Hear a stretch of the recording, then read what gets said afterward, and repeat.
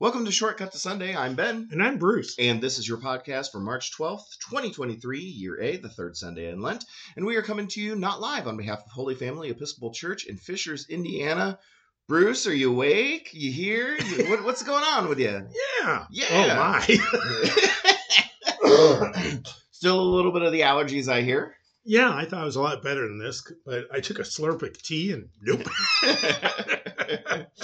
That's right. Tis the season for that back and forth of degrees that just get us all for like a month and a half. It's crazy. Still waiting for the Claritin to kick in this morning, I guess. Well, I guess it's Claritin, so it doesn't kick in as much as some other medications where it's like, and now we're going a little slower. Not at all. Trying to stay awake. Yeah, so we're moving along here in Lent. As this podcast is being released, we just finished our monthly 33 and a third. Awesomeness. Yes. It was amazing. We are. I will admit, we're pre-recording this because I have to travel, and I don't get to. Right. Well, if it makes you feel any better, I am going to. I mean, it's a tropical Oklahoma City. It does make me feel better. I gotta be honest. A little bit of shade to OKC. All right. I get it. They're another place with good barbecue, though, aren't they? They are. 100%. I've been to Oklahoma City actually many, many times because it's a easy stopping place on the way driving to and from California to visit family. Oh, okay. So you go go through route. That way as opposed to way south through Texas. Got it. Do Texas as well. Oh, you go through Texas as well. Interesting. Yeah. Okay. Well, only the Panhandle. Gotcha. Okay. That makes sense. But yeah, so yeah, we're pre-recording this a little bit. So what all, calendar-wise, what do we got coming up? Like I said, we just finished 33 and a third. We would have just finished game night. What else do we have on the calendar? We have some.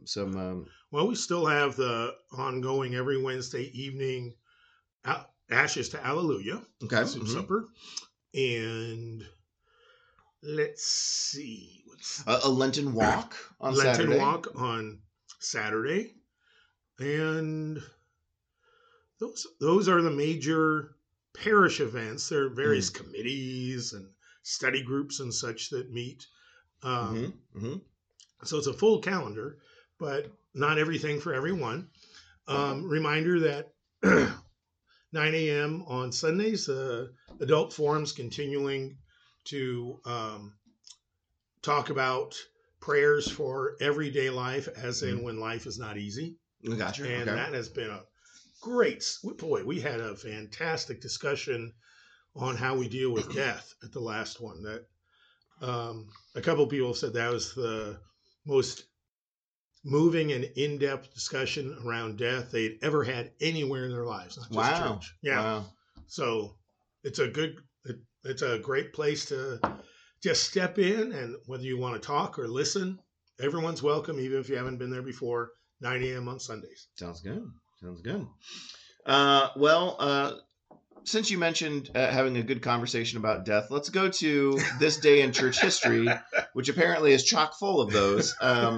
But we've mentioned before on the podcast that oftentimes historical markers for us in the church often are martyrdoms or end of life celebration kind of a thing. So 417 is our first entry, and that's the death of Pope Innocent I, who acted in international affairs such as excommunicating Pelagius. Did I say that right? You're a little off, but I can't say Pelagius. Go on. I almost said Pegasus, so I'm doing a way better than... so I know which word you're trying to say. So he excommunicated Pelagius, defending Jerome, and negotiating with barbarians. Which is a big deal back then. Yeah. Barbarians were... We're talking pillaging going on. Yeah, exactly. A couple hundred years later, in 604, we see the death of another pope, Pope Gregory the Great, known for his dialogues with a capital D Yeah, that's some good book there. Some good, good reading. His teachings, his revision of the worship service, and the promulgation of Gregorian chant, as well as the evangelization of England. Yeah, I mean he's a good guy. Was. Well, I suppose it depends on the communion of saints. There you go. There you go. And that conversation around death that we talked about. Yeah.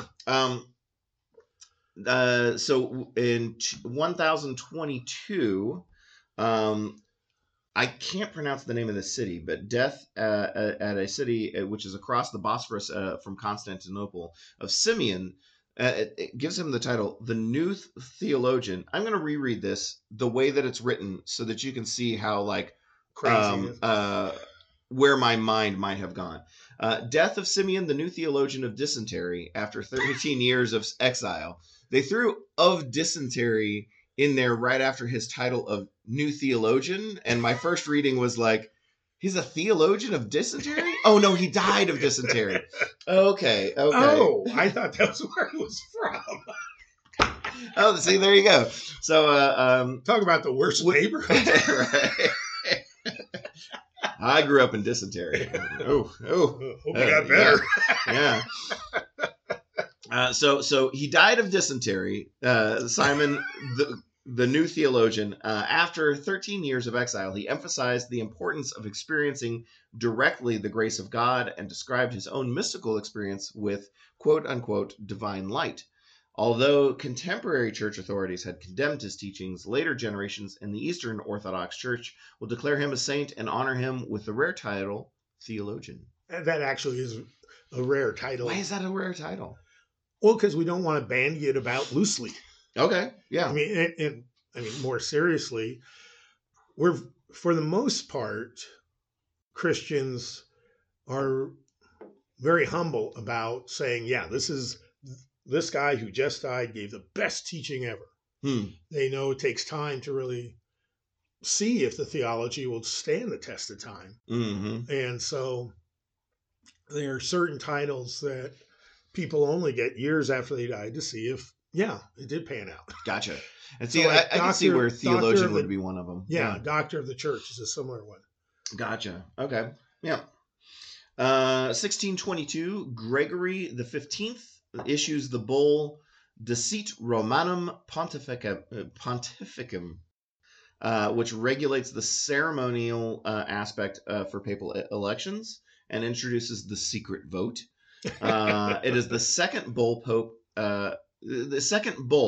the Pope has issued it to bring order to and break deadlocks in papal elections. The same title had also been used for a bull excommunicating Luther. Remind me, what's a bull? It's a Pope's proclamation. Okay. That what a weird word to use for that. Yeah, and I don't know if I've ever known why it was used. It has a certain level of authority, mm-hmm. and is used carefully. Maybe that's the word I want. So it's not one of the things that's hard for even Catholics to understand is not everything that a pope says carries the mark of infallibility. The declaration itself has to actually say this is coming from and certain formula, and they go, oh, the Pope thinks this one's infallible. Then rarely used. Okay. So a couple notches below that is a bull. Okay. So it's pay attention, but you don't go to hell if you don't follow it. Gotcha. This year or this day in church history, Gregory the 15th issues directions that seemingly are still in use today for papal election. They keep, understandably, because so much time's passed, and they keep evolving in part because life changes. So one of the things that has shifted a little bit is who actually gets to vote. Mm-hmm, mm-hmm. I mean, it's still only cardinals, but now that cardinals can live, into their 90s or theoretically beyond, mm-hmm. with modern science, there are various restrictions that do cutoffs as to how long that vote is good, so that the church can keep evolving rather than being stuck 100 years in the past. Right. Or more. Right. Says the Episcopalian. 1734, Protestant refugees from the Catholic city of Salzburg land in Georgia, where 5 days later they will found the town of Ebenezer. So leave it to Protestants to name a town Ebenezer. 1908, J. Wilbur Chapman and Charles Alexander attempt citywide evangelization of Philadelphia, dividing the city into 42 districts, sending an evangelist musician team to each. The result is about 8,000 conversions. So people love a good song. Yep, absolutely. We see. Let's see here. 19. Okay, I just gotta say. Yeah. We always, even today, take such 8,000. Take those numbers with a grain of salt. But when you look back to that era, it's hard to imagine there were even 8,000 atheists in Philadelphia. So it probably was more they joined their church, right, and left another church. Right. Not full conversions to a brand new faith, right, but tweaks to existing faiths. Gotcha. 1950, Pope Pius XII issues an encyclical for, quote, for combating atheistic propaganda throughout the world. Anti-communist. Yes. Yeah. Which makes sense for the time, 1950. Yeah. That was when the world was very scared that both the Soviet Union, once again Russia, and mainland China were going to be the new Nazis and take over the world. Yep. And it's interesting because Pope Pius did not issue such proclamations against the Nazis. Hopefully he had learned his lesson. I don't know. Where was he from originally? Italy. Okay.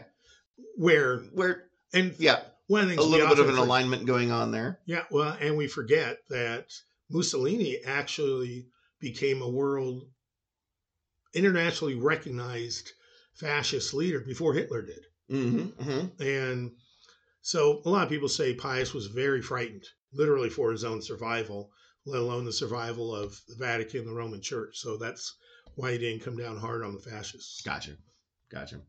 And then lastly, in the year 2000, Pope John Paul II asked God's forgiveness for the sins of Roman Catholics throughout the ages, including wrongs inflicted on Jews, women, and minorities. That was neat. Yeah. So the authority for that date is an article from The Guardian, actually. I respect them. Which is called "Pope Says Sorry for Sins of Church." Well, that's easy to understand. I suppose it is. And there certainly, beguiles the gravitas of what is actually said in there. But like, he said sorry. Well, and it was, and yeah, I mean, that's coming from an Anglican country, from England. Excuse me. It's like, well, you still haven't said sorry for X, Y, and Z. Okay, we'll take the blanket one. Yeah, exactly. And there were a lot of conservative Roman Catholics who thought that was a grievous mistake. To this day. Yeah. But icky on them. Saying sorry is a sign of weakness, right? Yeah. So there you go. So that concludes this Pope-filled day of church history. Let's move on to our first reading of the week of the Sunday, which will not have a pope in it. Which we're checking. We're checking. Okay. Exodus. Excuse me. Bless you. Thank you. Exodus chapter 17, verse 1 through 7 is our first reading.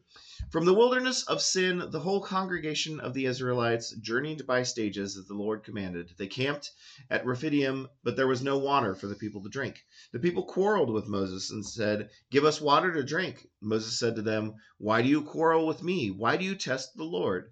But the people thirsted there for water, and the people complained against Moses and said, "Why did you bring us out of Egypt to kill us and our children and livestock with thirst?" So Moses cried out to the Lord, "What shall I do with this people? They are almost ready to stone me." The Lord said to Moses, "Go on ahead of the people and take some of the elders of Israel with you. Take in your hand the staff with which you struck the Nile and go. I will be standing there in front of you on the rock at Horeb. Strike the rock, and water will come out of it, so that the people may drink." Moses did so in the sight of the elders of Israel. He called the place Massah and Meribah, because the Israelites quarreled and tested the Lord, saying, Is the Lord among us or not?" Contextually in the story, as you think back about the plight of the Israelites up to this point, complaining that there's no water to drink, I think, is valid. Oh, yeah. Wondering whether or not the Lord your God has abandoned you, I think, is also valid. Yeah. Because up to this point, they had some really strong signs, story-wise. Like, there were all the plagues on Egypt. There was the parting of the Nile. Yep. There was the pillar of fire by night and the cloud by day. So the fact that one was still going on. It's still going on, yeah. So the fact that they get to someplace and there's no water to drink is like, I'm sorry, have you done something wrong, Moses? Have you, do you turn off the GPS guidance? Right, exactly. I mean, the story generally gets interpreted as like, man, these Israelites, just nothing pleases them. But, the wording is also from a very specific point of view. And I could understand there being a large amount of concern and grumbling of like, maybe it's me reading between the line or just lines here, or just wanting to find a new angle for interpretation here. But like, if I'm an Israelite, I would feel very much not in control throughout this process. Right. And when there seems to be a drying up of signs and miracles and some real life-threatening concerns, no water is bad. I would probably go to the only person that I think has any control over the situation, which is Moses. Mm-hmm. So, in a way,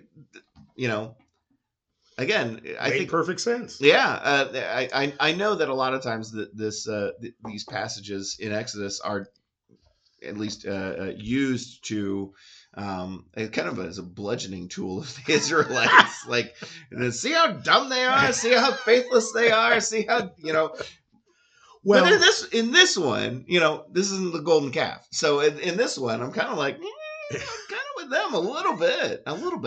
Yeah, and I'll just say it. I love Exodus. Because it is. Were you afraid to say such a thing? Yeah, I'm Episcopalian for that too. Because it depicts people accurately. Mm-hmm. This is not the stained glass window version of God and the people. Right. Instead, it's. I would actually love to see this as the stained glass windows, like a halo above Moses, but like a frightened look on his face, like they're gonna kill me. And in a beautiful rose-colored and the guy, the crowd, the people in the back picking up rocks.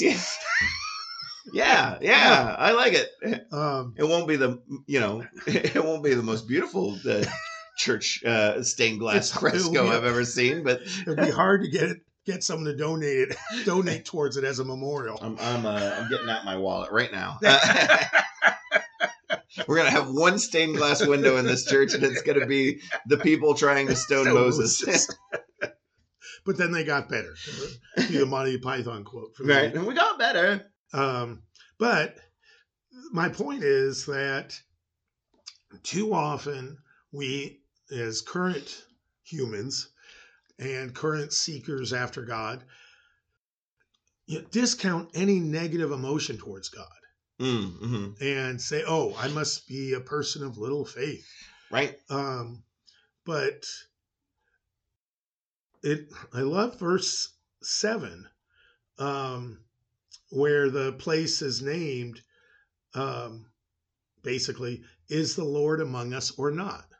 Oh, is that what Massa and Meribah means? Kind of, yeah. Because I had actually assumed that the translation was quarreled and tested. Yeah, with putting those together, Uh-huh. it's, is God with us or not? Gotcha. Okay. I mean, those,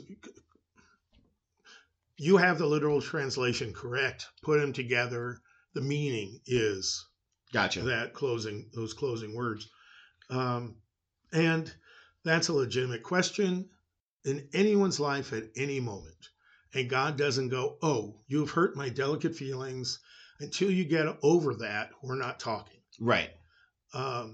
Yeah. The God's chosen people elevate a valid concern to their leader, mm-hmm. who then elevates it to his creator, benevolent creator, confidant, and the person who put him in charge. Yeah, or the entity. And the people get what they need. The response isn't, you fickle, wicked group of people. I'm going to find a different group. Yeah, exactly. Like, this wasn't the reason they wandered for 40 years. Not this one. This was still, this was a valid complaint, going through the hierarchy, filtering up through the hierarchy and being addressed and responded to appropriately. Yeah. I mean, there's a certain amount of implied that God said, okay, you need water. Here's what we'll do, Moses. Take some elders and take the staff and hit the rock and everything will be fine. And God made sure there'd be witnesses there. Yeah. So it wouldn't just be Moses wandering around poking. I found water. Yeah. So it's clear where the water, who's the source of the water. It's God. Right. So it's God's way of replying to the people in a relatively clear way. There could still be people that say, among those the wanderers, who could still say, "Oh, that wasn't really from God. That was Moses hitting the rock hard enough." Right. Which is not how water generally works. Right. But if you just strike the rock hard enough, you can get the water out of it. But though I have read repudiations of the Bible that said, everyone knows, and this is true, that rocks in the desert, especially, rocks hold more moisture than the ground. Which is why you see seedlings of trees growing out of rocks. Right. But it wouldn't be enough. Not enough to drink. Yeah, exactly. It would be damp. Yeah. You could plant a seed there that might grow, but it wouldn't be enough to feed this huge number of people. Right. Well, and of course, we also have to remember that the Book of Exodus is a later written account of verbal tradition. Yeah. So, we get into this, fun, sometimes for some blasphemous discussion as to whether or not these occurrences actually happened, or if they happened exactly the way they were written. Because generations later, explaining what happened. Hey, Dad, tell me that story again of what happened to our ancestors. And let me tell you this one time. And one can imagine all aspects of the story then being kind of up for debate and discussion as to which parts actually happened. But the main focus of this is, this story is to teach you. This is the communication is a two-way street, and the Israelites being chosen for this are still being guided and cared for, even when it seems like they're not. Yes, and the one true God does not have to be appeased, right? Because that was still, I think it's still now a common theology in many different religions, because people think, well, if I were God, I'd want to be appeased, so. Right. the one true God surely must need Yeah, appeasement. we'll notice that there's no, having of a, two young doves and a, smoldering pot passing between them and then water gushing forth. Right. Yeah, there's no sacrificial Yeah. aspect to this story as opposed to many others. Yeah. And in, the religions around Israel in ancient times, just think of the Roman and Greek temples and the Babylonian temples and stuff, where the big task was to appease the gods, to make your life go well. And here it's just be honest with God. Right.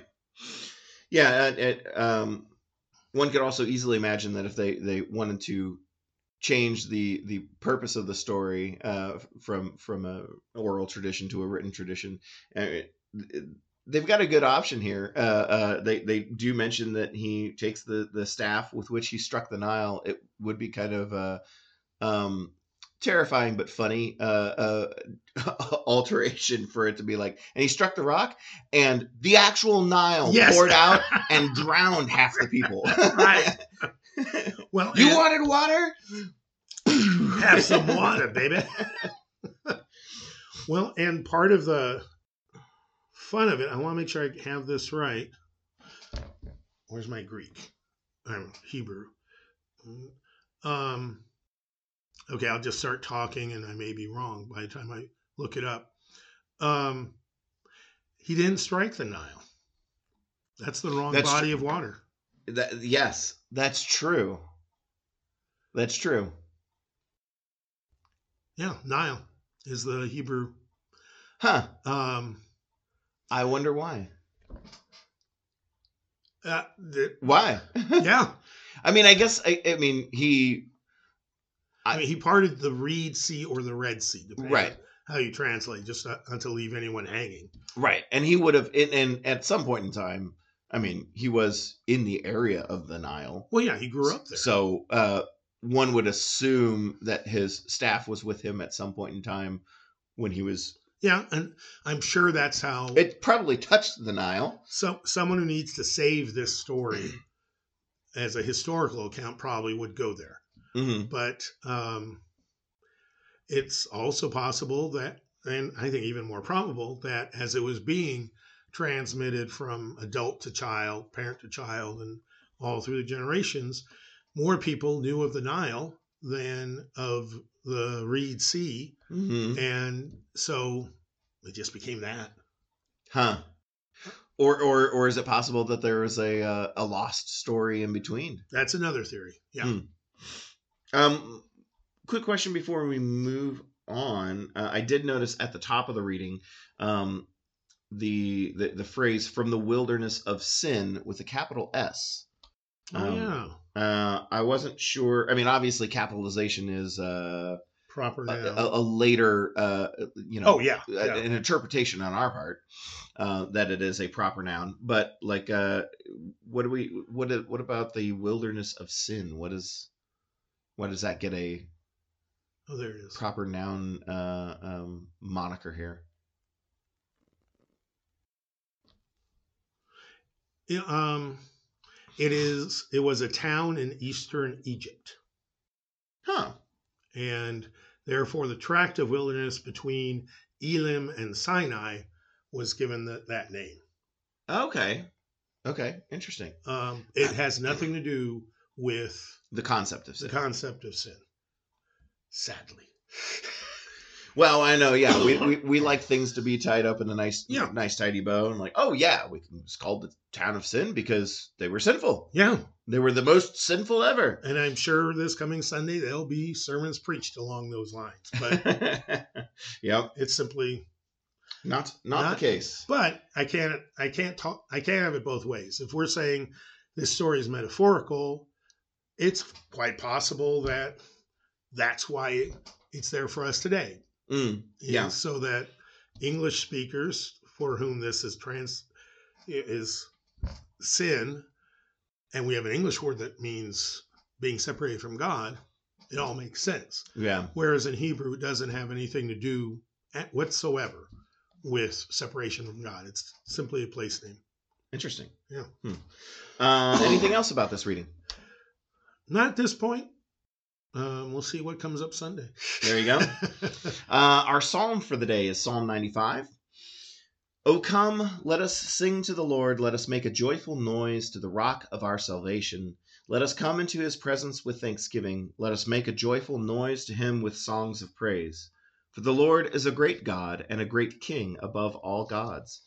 In his hand are the depths of the earth. The heights of the mountain are his also. The sea is his, for he made it, and the dry land which his hands have formed. O come, let us worship and bow down. Let us kneel before the Lord our Maker.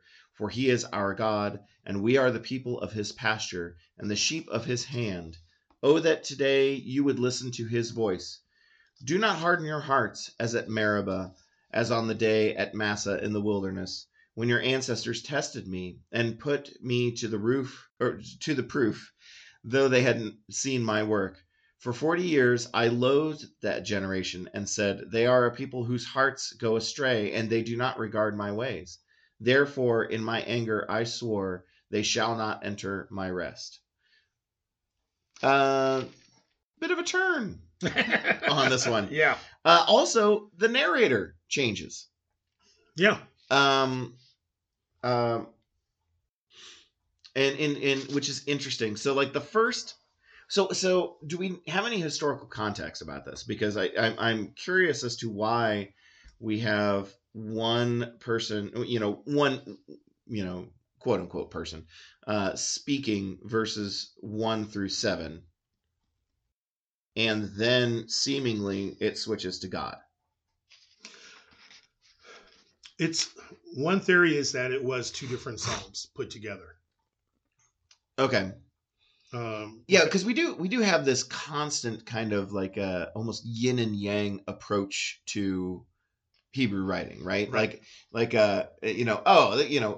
You can't have all this beautiful, flowery, praising language without a little bit of like, how wicked you are, or something. Because unlike what we just discussed about the first reading, verses 8 through 11 do take the interpretation of, because the Israelites grumbled, they deserve some punishment and should be chastised for this. And how dare they? And right, that God was angry, which was not strictly speaking, not the vibe that you get from what's actually written. Yeah, and throughout the Hebrew scriptures, there's an argument that goes on from the voices of those scriptures, where for some the Exodus, the 40 years of going through the wilderness was the best time because God was so present, omnipresent, so clearly, like you said a few minutes ago, the pillar of flame, the cloud. For others, though, for other interpreters of it, they look back and say that our ancestors were so disobedient, they were stuck out in the desert for 40 years. Yeah. If they had only been more obedient, they could have gotten here in a week or however long it would have been. Right. So this actually reflects almost within the single psalm both perspectives. Yeah. And since psalms were living texts that were modified through as they were used in worship and all, it is quite possible that worship leaders wanted to have both voices within the same psalm during a certain kind of worship. Which makes sense. It makes sense that there would be a bifurcated response to that experience.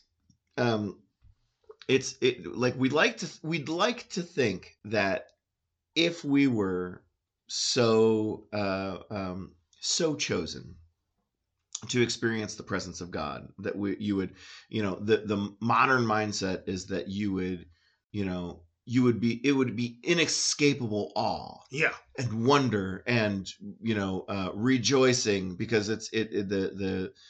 everything is about God is undeniable. But the reality of it is, human experience is widely open for interpretation. Yeah. And it's so easy for us to imagine if you were to pluck a couple thousand people out of society, the existence in society, and put them into this story. After 40 years, what do you get? You're going to get some people who absolutely were like, I love the wilderness, and it was, the morning dew, and I not that much for food, so the manna every day wasn't that big of a deal. And then you're gonna have other people who are like, we had like nothing to eat. It was so boring. There was nothing to do. 40 years I wasted. Was he there? Yeah, he was there, but so what?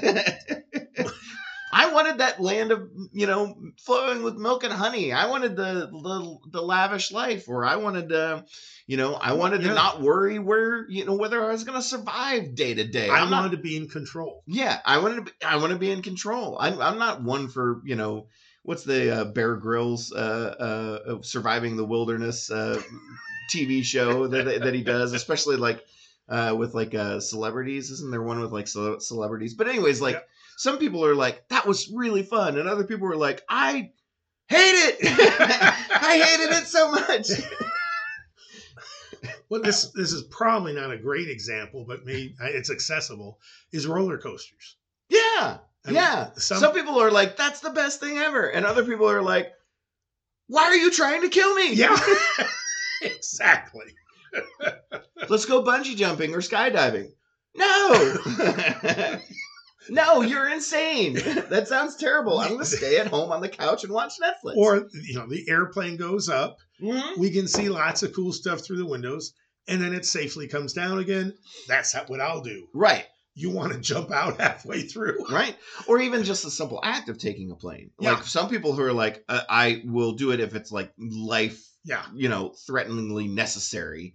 There are other people who are like, I can't wait. It represents travel and going someplace new. And then there are other people who are like, me. Yeah. I had to sit there for 2 hours and it's boring. Yeah. The range is there no matter how, and objectively a wondrous occurrence like a roller coaster or taking a plane, doing something that you yourself as an individual human being cannot accomplish. Right. And that's the biggest, when I talk to people about fears of flying, a lot of it, they will readily admit is because they are not the pilot. Right. That is, and some of these folks are pilots. And that's one of the ongoing stories of the 40 years in the wilderness is you are not the pilot. Moses, you're not the pilot. No one else is the pilot except God. Mm-hmm. And even after 40 years, they still hadn't made peace with that. Right. Yeah. And this psalm was written well after that. Yeah. And still, yeah. The ancestors of the ancestors on down the ages still have not made peace with that. That's right. I had stories from my great-great-great-grandpa, and he hated it. Right. Oh, God. All right.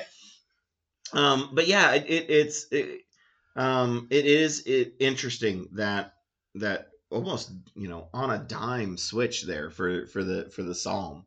Come, let us sing praises and joyous and like don't harden your hearts like you did in the wilderness. By the way, when your ancestors tested me, you're like, oh God, you got invited to the. Well, I think we were just singing your praises actually. Funnily enough. Did you hear that part? Well, and that in verse 7 is this beautiful transition.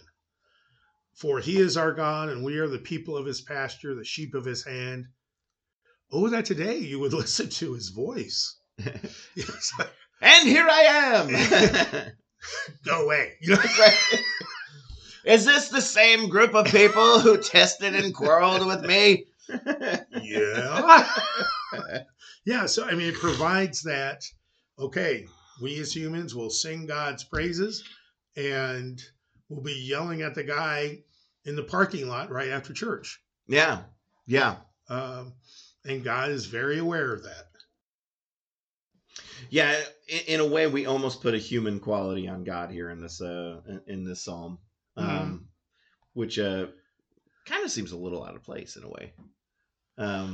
Well, but this is, I mean, it's art, so right. And some people will need some people like the angry God. Actually, well, maybe it. Yeah, he says, "Therefore, in my anger, I swore." Yeah. Definitely angry God here. This is more appeased. Okay. Well, yeah. Angered though, still. Yeah. I'm very human emotion. Angry. Yeah, and it is. I'm just thinking that sometimes we have to put human qualities on God, so that we'll begin to have some sense of what's real about God. And some of it is that God never wants to destroy us, but God's not always, whatever you do is fine, children. Yeah, that's true. Hit each other with baseball bats till one of you dies. That's so sweet and creative. Right. No. He's not exactly the laissez-faire hippie, child raising kind of a dad. Right. Got it. For the at the fear of running out of time, let's move on, because our gospel reading for the day is, aside from maybe the Passion reading at Easter, is the longest reading we I have a memory of having to get through here. So John chapter 4, verse 5 through 42. So a long one. And again, like last week, this is near the very beginning of John's gospel. Yes. Early on. Yeah. So he came to a Samaritan city called Sychar, near the plot of ground that Jacob had given to his son Joseph. Jacob's well was there, and Jesus, tired out by his journey, was sitting by the well. It was about noon. A Samaritan woman came to draw water, and Jesus said to her, "Give me a drink." His disciples had gone to the city to buy food. The Samaritan woman said to him, "How is it that you, a Jew, ask a drink of me, a woman of Samaria? Jews do not share things in common with Samaritans." Jesus answered her, "If you knew the gift of God and who it is that is saying to you, 'Give me a drink,' you would have asked him, and he would have given you living water." The woman said to him, "Sir, you have no bucket, and the well is deep. Where do you get that living water? Are you greater than our ancestor Jacob, who gave us the well, and with his sons and his flocks drank from it?" Jesus said to her, "Everyone who drinks of this water will be thirsty again, but those who drink of the water that I will give them will never be thirsty. The water that I will give will become in them a spring of water gushing up to eternal life." The woman said to him, "Sir, give me this water so that I may never be thirsty or have to keep coming here to draw water." Jesus said to her, "Go, call your husband and come back." The woman answered him, "I have no husband." Jesus said to her, "You are right in saying, 'I have no husband,' for you have had 5 husbands, and the one you have now is not your husband. What you have said is true." The woman said to him, "Sir, I see that you are a prophet. Our ancestors worshipped on this mountain, but you say that the place where people must worship is in Jerusalem." Jesus said to her, "Woman, believe me, the hour is coming when you will worship the Father neither on this mountain nor in Jerusalem. You will worship what you do not know.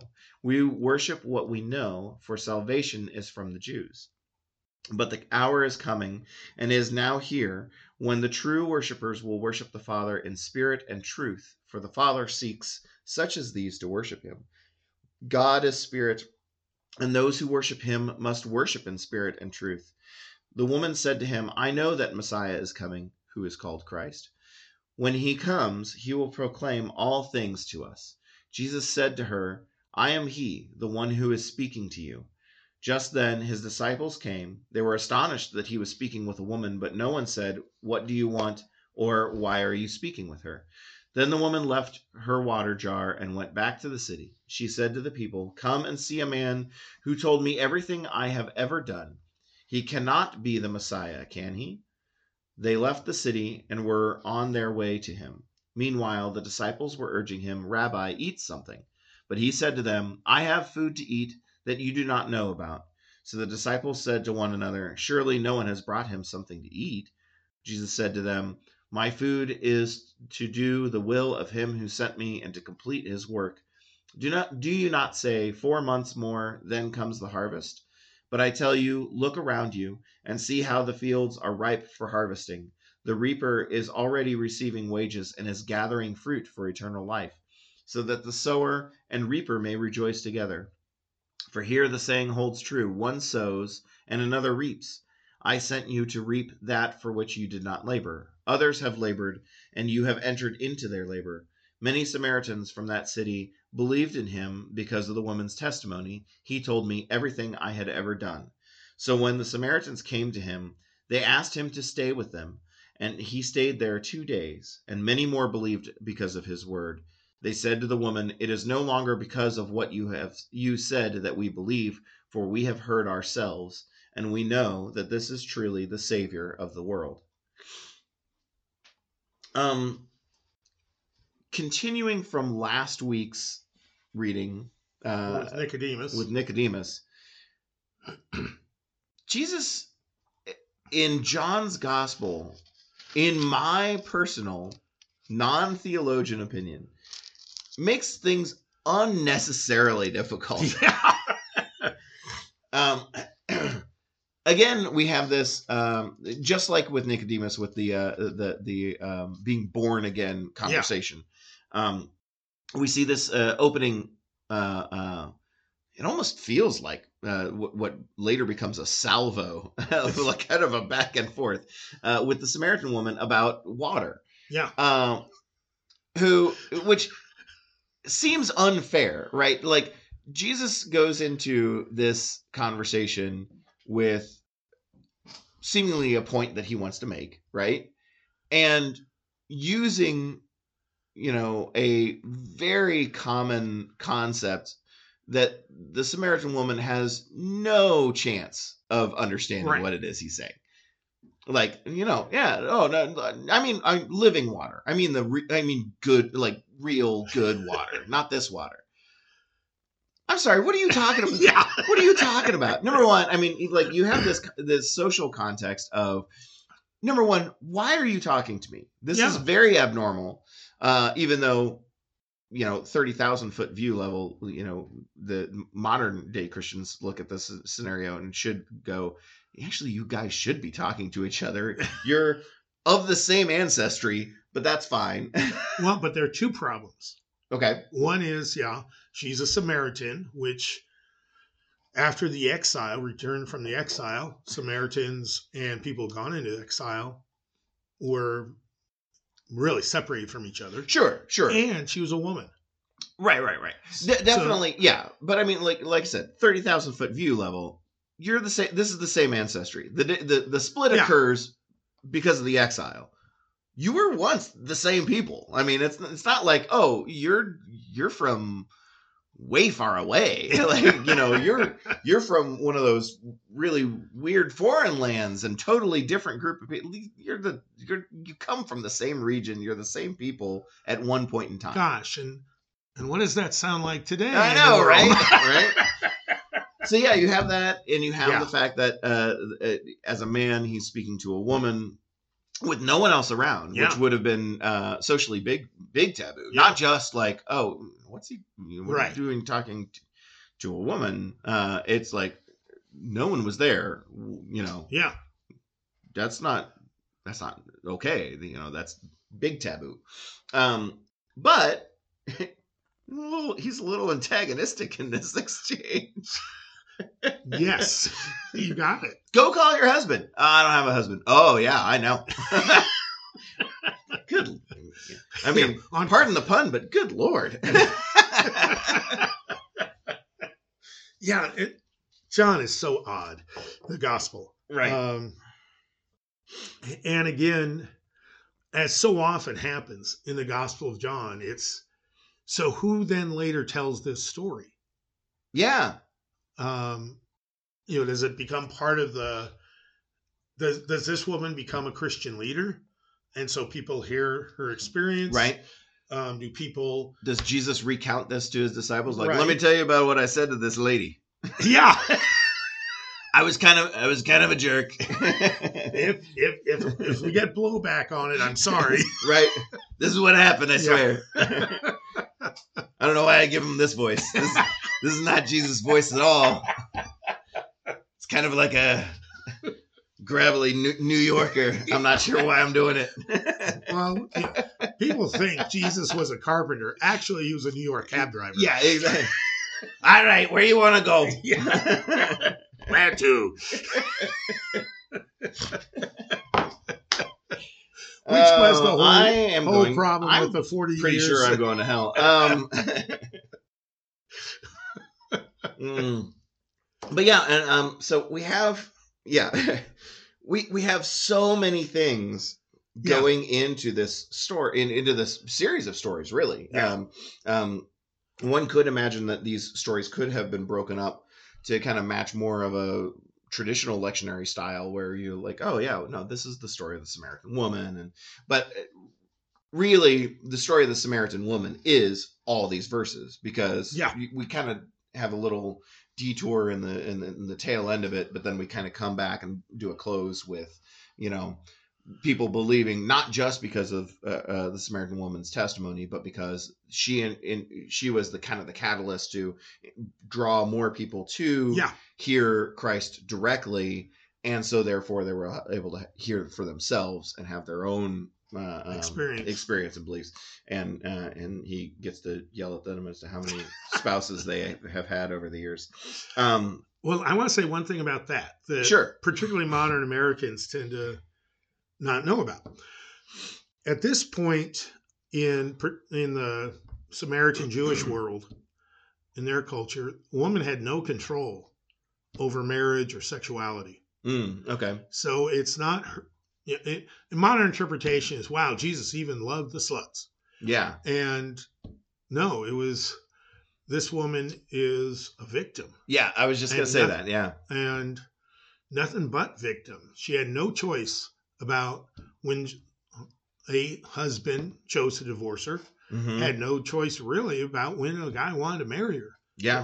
Her oldest male relative would have made that decision. And seemingly the relationship she's in now, she doesn't even get the benefit of being quote unquote married. Yeah. Yeah. The paperwork has not been done by the dude. Yeah. Yeah. But it keeps her from starving. Right. Yeah. Yeah. It is kind of lost because, like I said, with the slight antagonistic tone, it does kind of draw the reader into the situation where we almost feel judgment against this woman. Yeah. And that's not really what's going on. And I'm glad you said that, because because that is definitely this is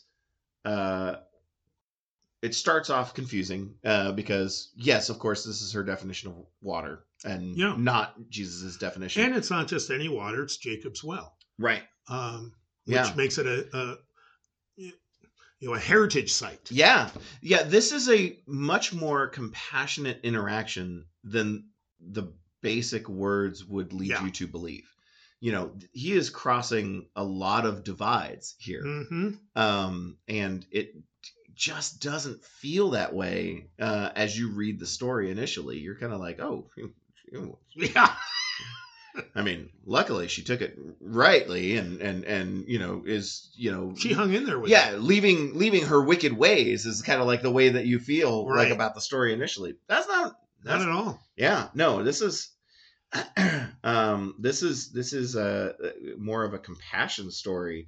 It's much more weirdly told. Well, and it's compassionate towards women. It's compassionate towards Samaritans. Yeah. And so Jesus was kicking down two major walls. Yeah.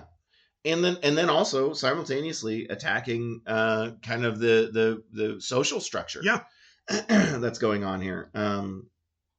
What do we know? Yeah. And then he does it again, by the way. The weird thing of like, oh, the disciples came back and like, you should eat something. He's like, I eat on other things. Yeah. The disciples get it too. Jesus, please stop it with this like dual. Enough with the metaphors. Yeah, the metaphor is Have some just cheese. killing me.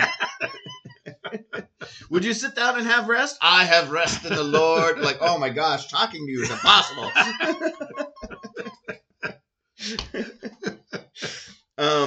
What do we know about these parenthetical additions? Like parentheses, again, I've said this many times before, punctuation, not a part of the original writings. Yeah. So this is things that we have added in, but we believe so strongly that this is an additive of some sort that we put parentheses in 3 different spots.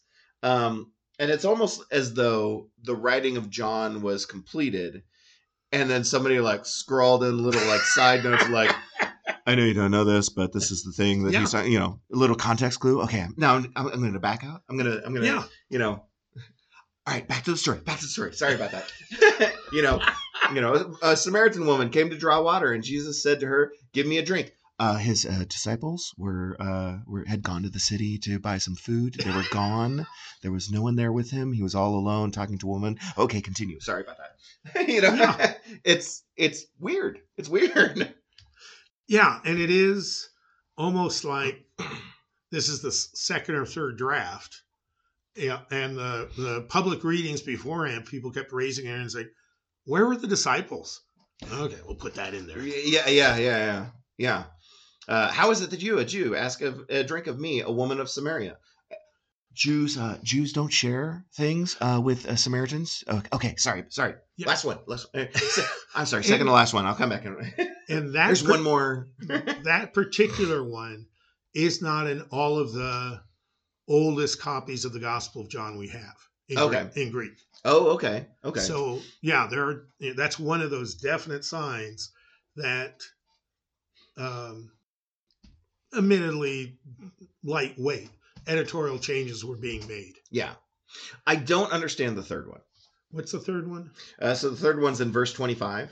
The woman said to him, "I know that Messiah is coming, who is called Christ." Okay. All right. I love how you do that. Okay.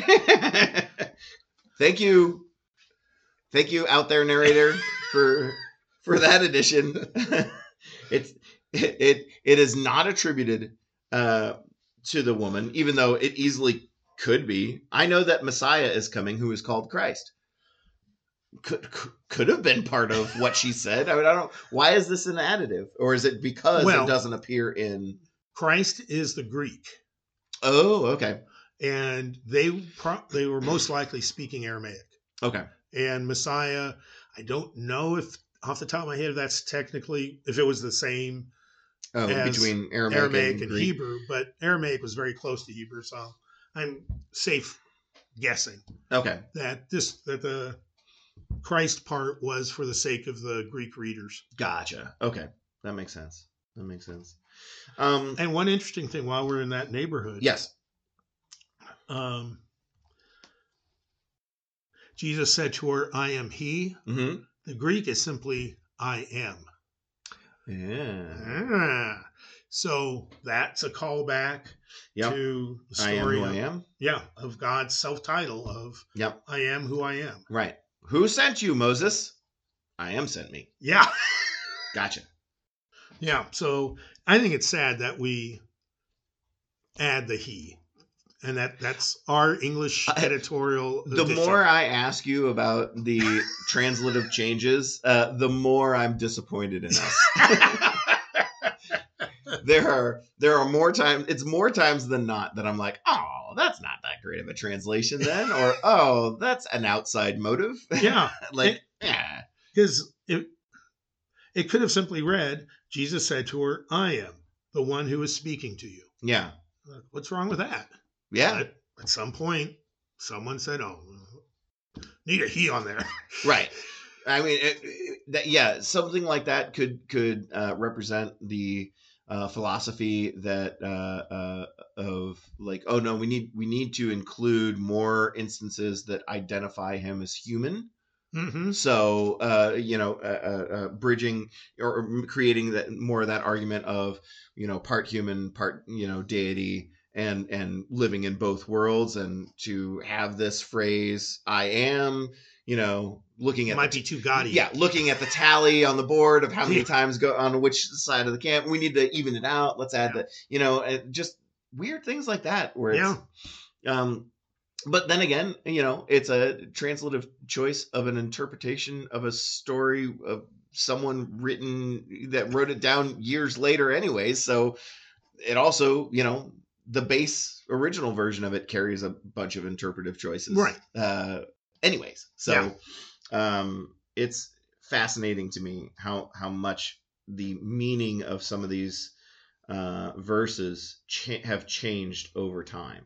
Well, and part of in such weird, subtle ways too. Yeah, and part of the challenge with John is, unlike Matthew, Mark, and Luke, there's not a lot of overlap from John to Matthew and Luke. There's a little bit with Mark, but it does make it much harder to know the changes that might have taken place in the narrative or the words of Jesus through the years.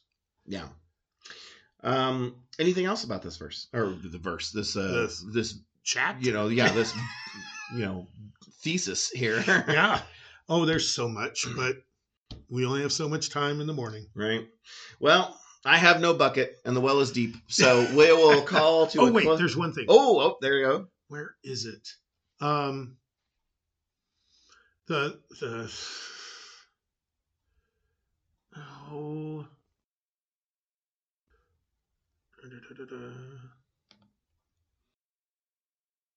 Here it is.